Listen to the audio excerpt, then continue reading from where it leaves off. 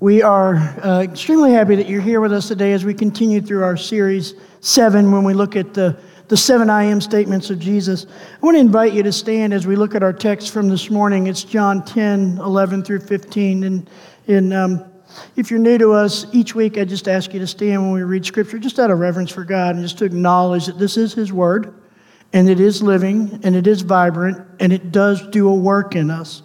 So if you have your Bible with you, you can take it out. Look at John 10, verses 11 through 16. I'm going to read those now. I am the good shepherd. The good shepherd lays down his life for the sheep. He who is a hired hand and not a shepherd, who does not own the sheep, sees the wolf coming and leaves the sheep and flees. The wolf snatches them and scatters them. He flees because he is a hired hand and cares nothing for the sheep. I am the good shepherd. I know my own, and my own know me. Just as the Father knows me, and I know the Father, and I lay down my life for the sheep.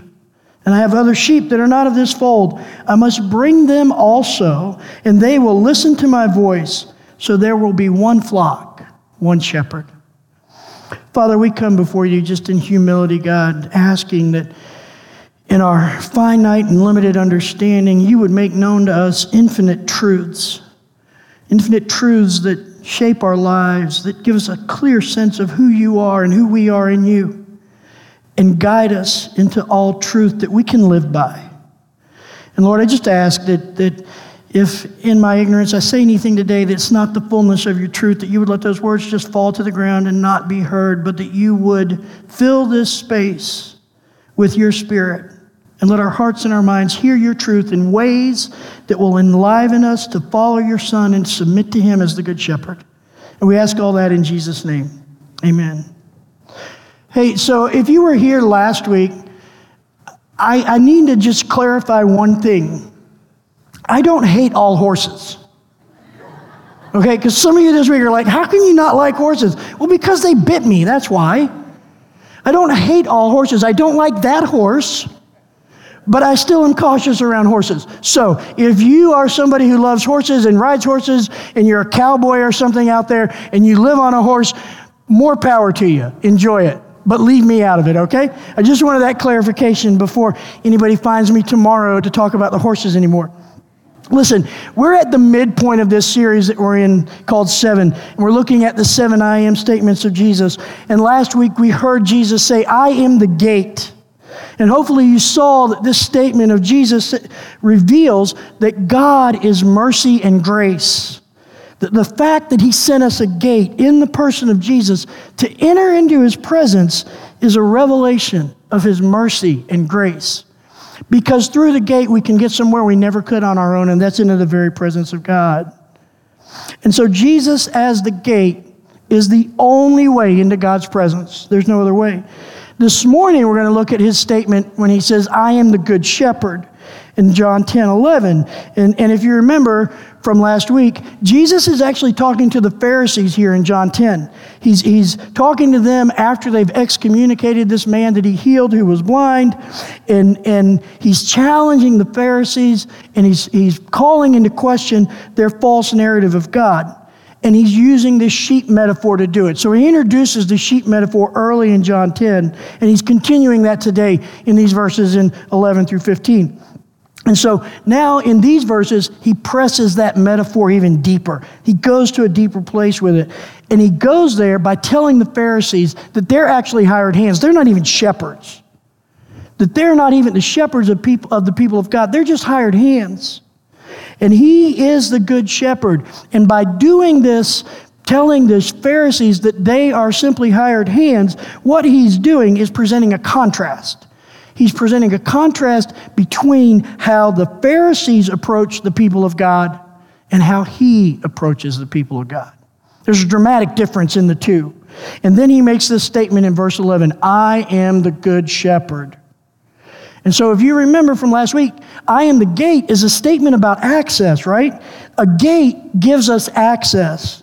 Fences are designed to keep us out, but gates are designed to let us in. And Jesus as the gate secures our salvation and makes a way into an eternity in God's presence.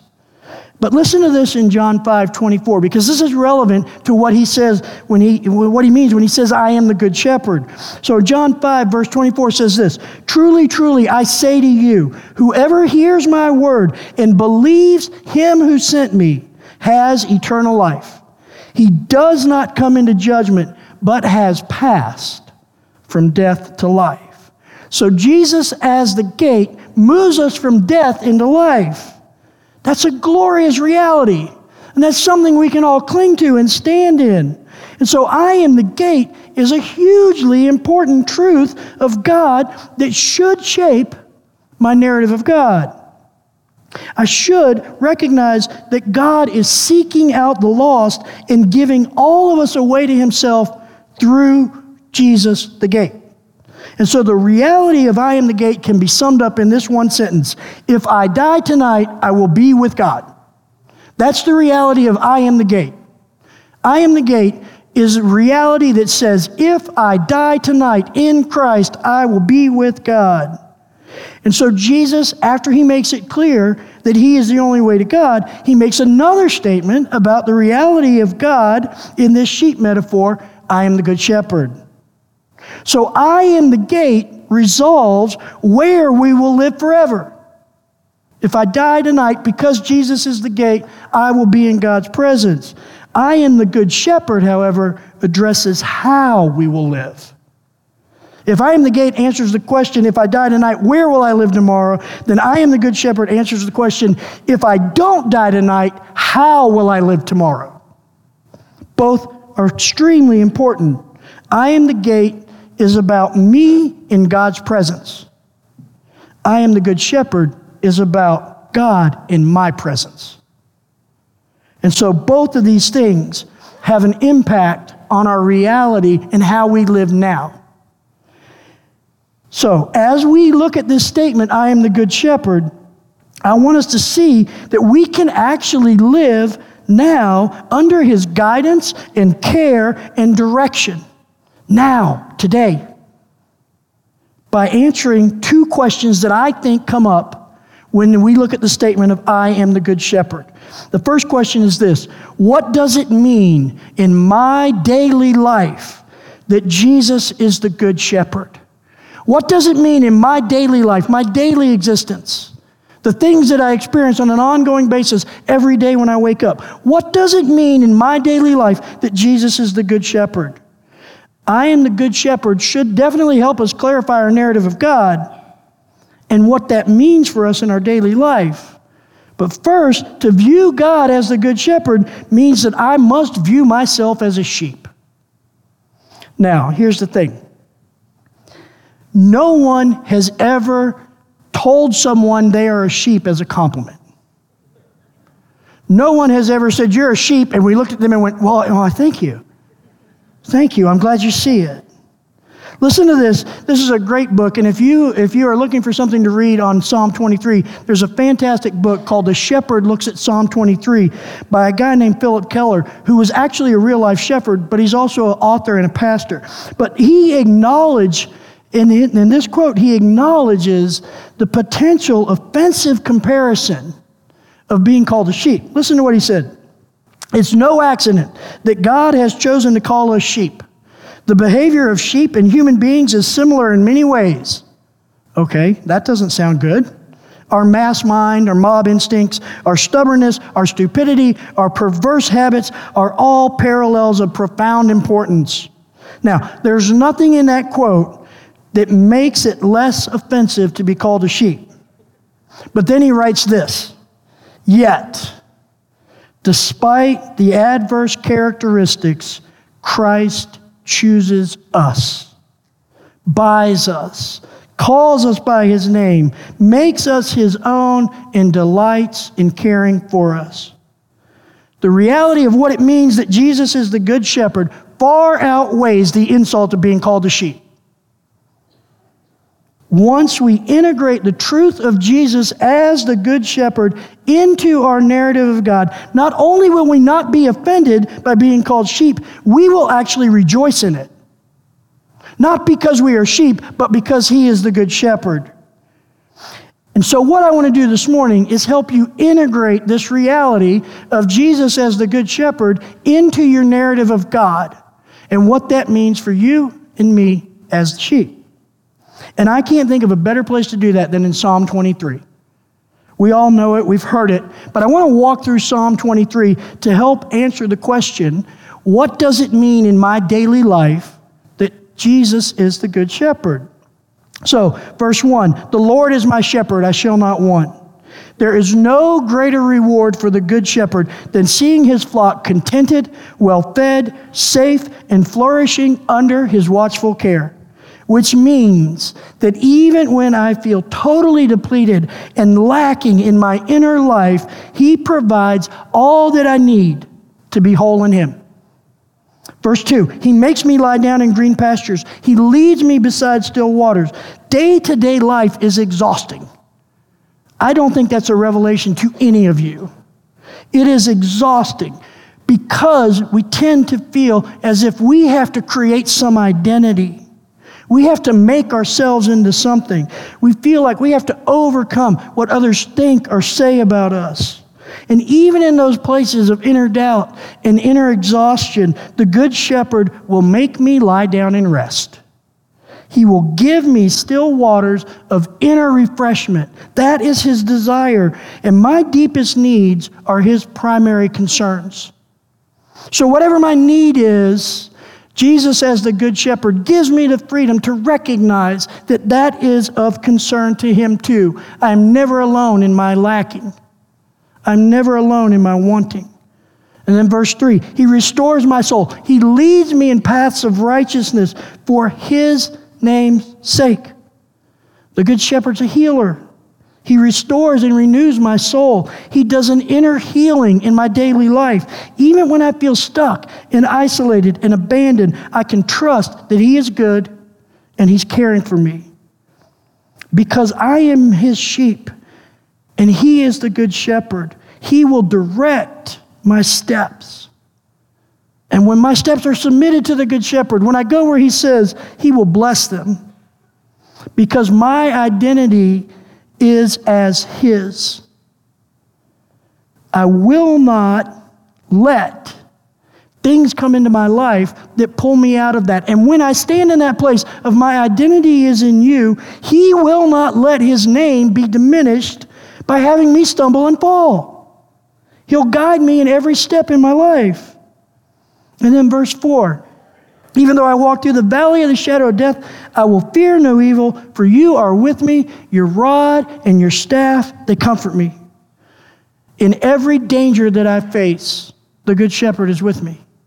He stands with me in all of the trials and the difficulties and the ugliness that this world may bring at me, which means that I can go into every single situation in my life, even the places of inner chaos and turmoil, in his presence with him by my side. That's exactly what we just sang. He is with you. He is for you. He surrounds you.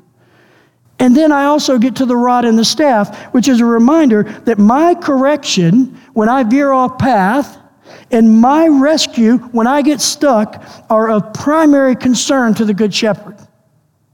He will not let me roam off on my own. He will not let me step into the bogs of this life and find myself stuck there. His gentle rod of correction will always lead me back to himself and into truth, and his staff of protection will pull me out of any place that I might get stuck in this life. And then verse 5, you prepare a table before me in the presence of my enemies. You anoint my head with oil. My cup overflows. The Good Shepherd will provide for me at all times. He'll bring a deep peace into every situation, even in the presence of my enemies. He longs to be in unbroken fellowship with me. And when a shepherd applied oil to a sheep's head, it kept mites and flies out of the sheep's ears and out of their mouth and out of their nose. And these insects were a tremendous source of annoyance and frustration to a sheep. The oil kept them away. The Good Shepherd gives me peace, not only in the big, massive things of life, but in the small annoyances and frustrations of life. the water that would overflow a cup, is a symbol of the Holy Spirit. It's a symbol of the spiritual cleansing that comes on us when we're in Christ. And that water is provided in abundance. There's an overwhelming presence of the Holy Spirit accessible to us because Jesus is the Good Shepherd. There is a continuous and constant spiritual cleansing that washes us because Jesus is the Good Shepherd. And then we get to verse 6, and it says this, "Surely goodness and mercy shall follow me all the days of my life." Not only does the Good Shepherd cover us with goodness and mercy, but he makes his goodness and mercy the wake of our lives, the residue of his presence in us as we come and go into all the places of our lives. Now, goodness and mercy following us becomes a blessing to everyone around us. Think about a boat going down the St. Clair River and the wake that comes off. Now think about your life as you follow the Good Shepherd, as you submit to him.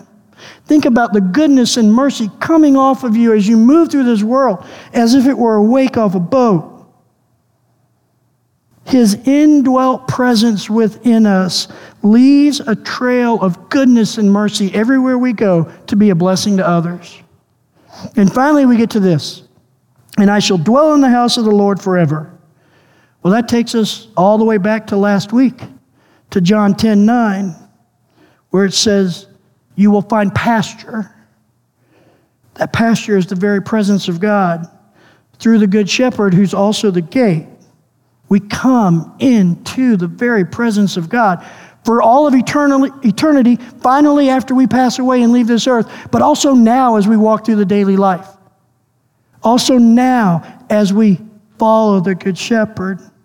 And so what does it mean in my daily life that Jesus is the Good Shepherd? Well, hopefully from Psalm 23, you can see that it means that because he is the Good Shepherd, it is safe to submit to him. If we grasp that and understand it, all of the questions and fears that tell us I have to find my own way, I have to do it my way, I have to look out for me, I have to take care of myself, I have to be the one who gets what I want, can fall by the wayside. Because Psalm 23 makes it very clear that the Good Shepherd is someone who is safe for the sheep to submit to. So here's another quote from Philip Keller's book. I think it sums up this idea of the Good Shepherd being safe really nicely. Jesus, as the Good Shepherd, does this, he says, "It links a lump of common clay to divine destiny. It means a mere mortal becomes the cherished object of divine diligence." How can you hear that and not be inflamed inside? You, as you see you, with every flaw that nobody else knows, all of your failings, all of your sins, all of the dirtiness that you think everybody else sees when you walk in a room, is not enough to keep you from becoming the cherished object of divine diligence. Think about that. Let that press on you. Jesus, as the Good Shepherd, is saying, you are so important to me that I will lay down my life for you. Now let's be honest for 1 minute. If all of us, if we all lined up one at a time and came up on stage and said, we want to examine your life in comparison to Jesus' life, and then we will choose which one is worth ending first. None of us could stand. None of us could stand. Heck, I wouldn't even step up here. I'd be like, y'all know the answer to that. Just end it now.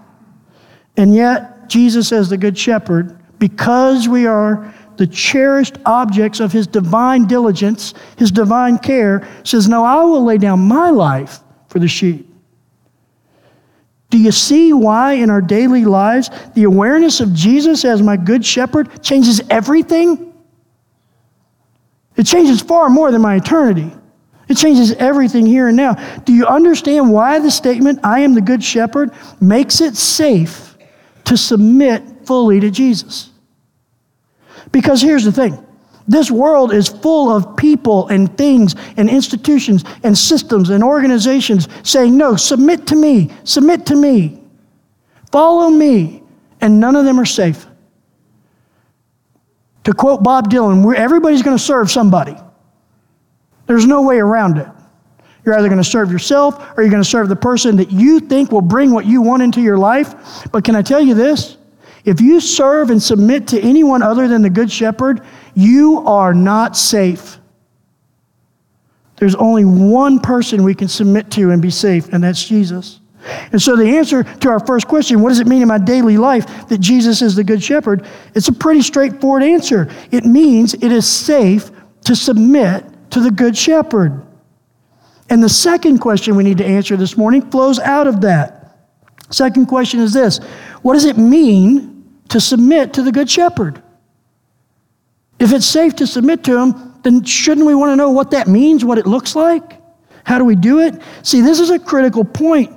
There's a critical point about the Good Shepherd that we have to understand if we're going to answer that second question. Listen, Jesus said, I am the Good Shepherd. He didn't say, I am good teaching. He didn't say, I am good doctrine. He didn't say, I am good theology. He said, I am the Good Shepherd.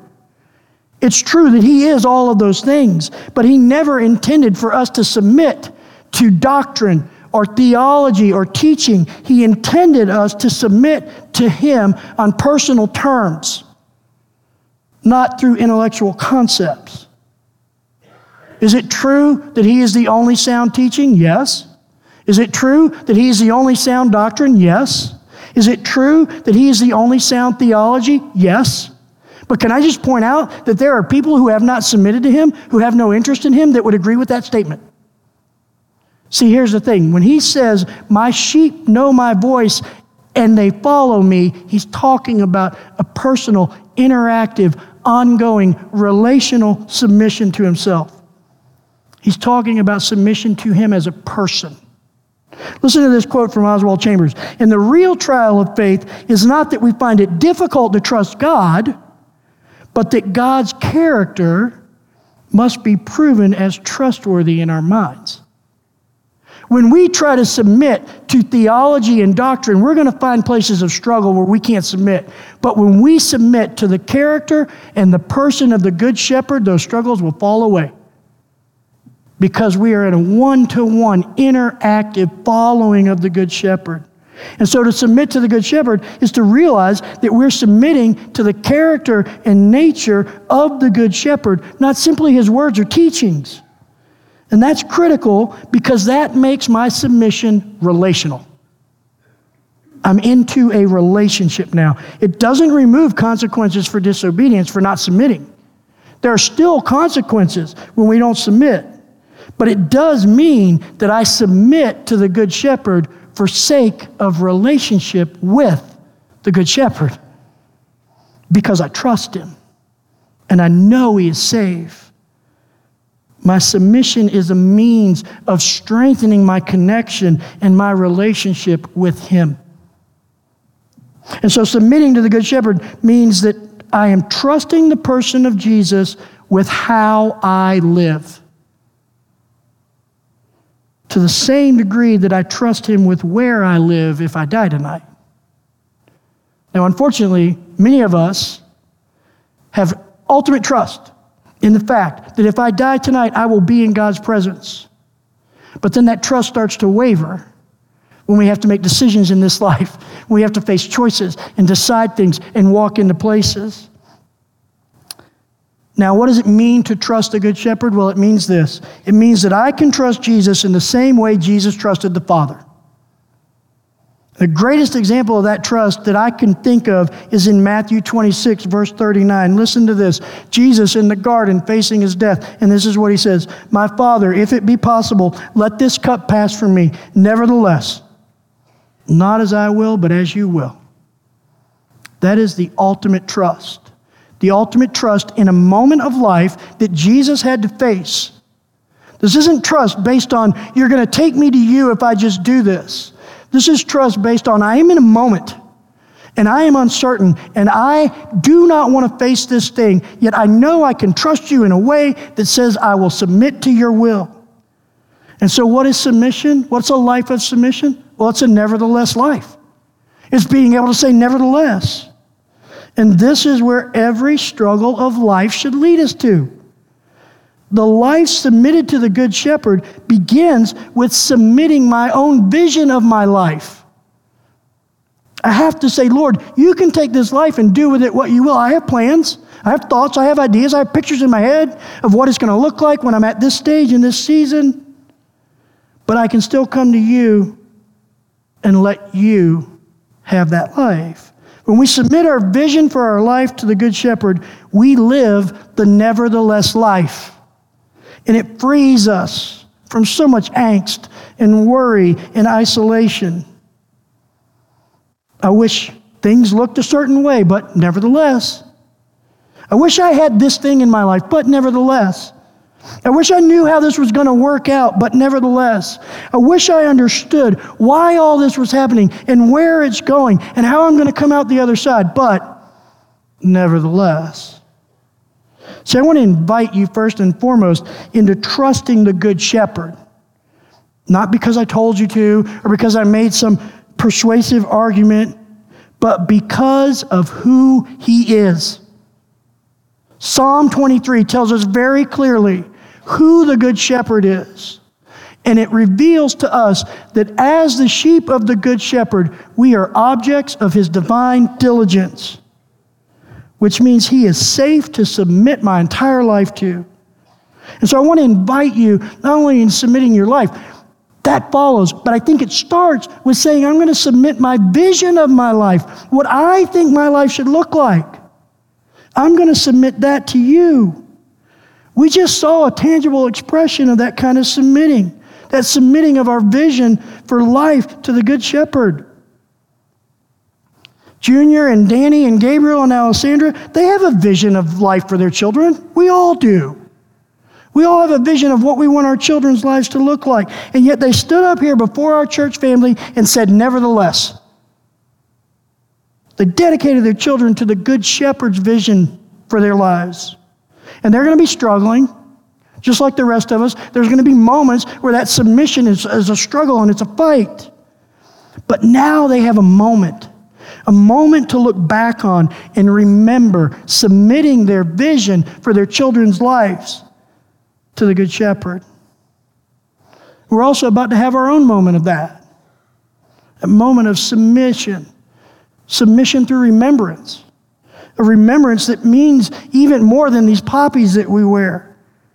That commemorate all of those who gave up their personal vision of their life for a greater vision for our country and for the world. And we are right to observe that sacrifice.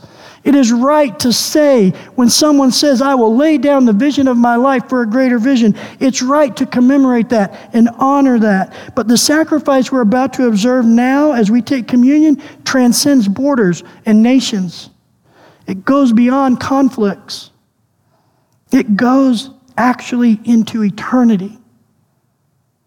In Luke 22:19, at what we call the Last Supper, Jesus said this, or it says this, and he took bread, and when he had given thanks, he broke it and gave it to them, saying, this is my body, which is given for you. Do this in remembrance of me. Doesn't that sound a lot like Psalm 23? The Good Shepherd's prepared a table before us, and he invites us, all of us who have placed our trust in him, who are living to submit to him, to come together around it. As a picture of what that table will look like in eternity when it's all fulfilled, but as a reminder here now that we can submit to him because he's safe. And so I want to invite you, as we get ready to take communion, I want to invite you into considering what it means to actually submit to the Good Shepherd. And we start that submission in this moment of remembrance. But then also think about what it means to submit to the Good Shepherd in the vision that you have for your life. And so we're going to do communion a little different this Sunday. We're going to play some music just to kind of be in the background. And I want to invite you into contemplating the sacrifice that Jesus made for us, remembering that in this bread and this juice. But I also want to invite you into letting God reveal to you the vision he has for your life with him as the Good Shepherd. Consider that. consider the places where the vision of your life is something you cling to, where you don't want his rod and his staff to comfort you. You just want those things. Consider that he's actually inviting you into allowing him to take full control over the vision of your life, to submit that vision to him and let him do with it what he will. So as you take these elements, I just want to ask you to sit in silence. Invite God into the vision that you have for your life. Submit to that vision. Don't think that you're going to walk out of here today and everything's fine and perfect and you're never going to struggle. You'll struggle. I think Jesus knew that. I think that's why he said, hey, do this in remembrance of me as an ongoing act, not a one-time thing. Just feel free to take those elements whenever you feel ready. And then after a few moments, I'll just come up and close our service. But for now, sit in the reality and remember that he is the good shepherd, that he is safe to submit your life to. And ask him where the vision of your life needs to be submitted to him so that you can live a nevertheless life in the Good Shepherd. Father, we're so grateful and thankful. Grateful and thankful for the sacrifice of your Son, certainly. But God, we're also grateful and thankful for the ramifications of that. The fact that this goes much deeper than just this moment of remembering the sacrifice. It goes into us standing together and saying, we acknowledge you as the Good Shepherd. And we know it's safe to submit the entirety of our lives to you. And we know that submission means handing the vision of our lives over to you to let you do with whatever you will so that we can live a nevertheless life, just as your Son lived a nevertheless life. And so be with us in this time, in this space. Draw us deeper into yourself through this remembering of his sacrifice as we take these elements. But God, do a deep work in us around the vision of our lives. Teach us to submit that to the Good Shepherd. We ask all that in Jesus' name. Amen.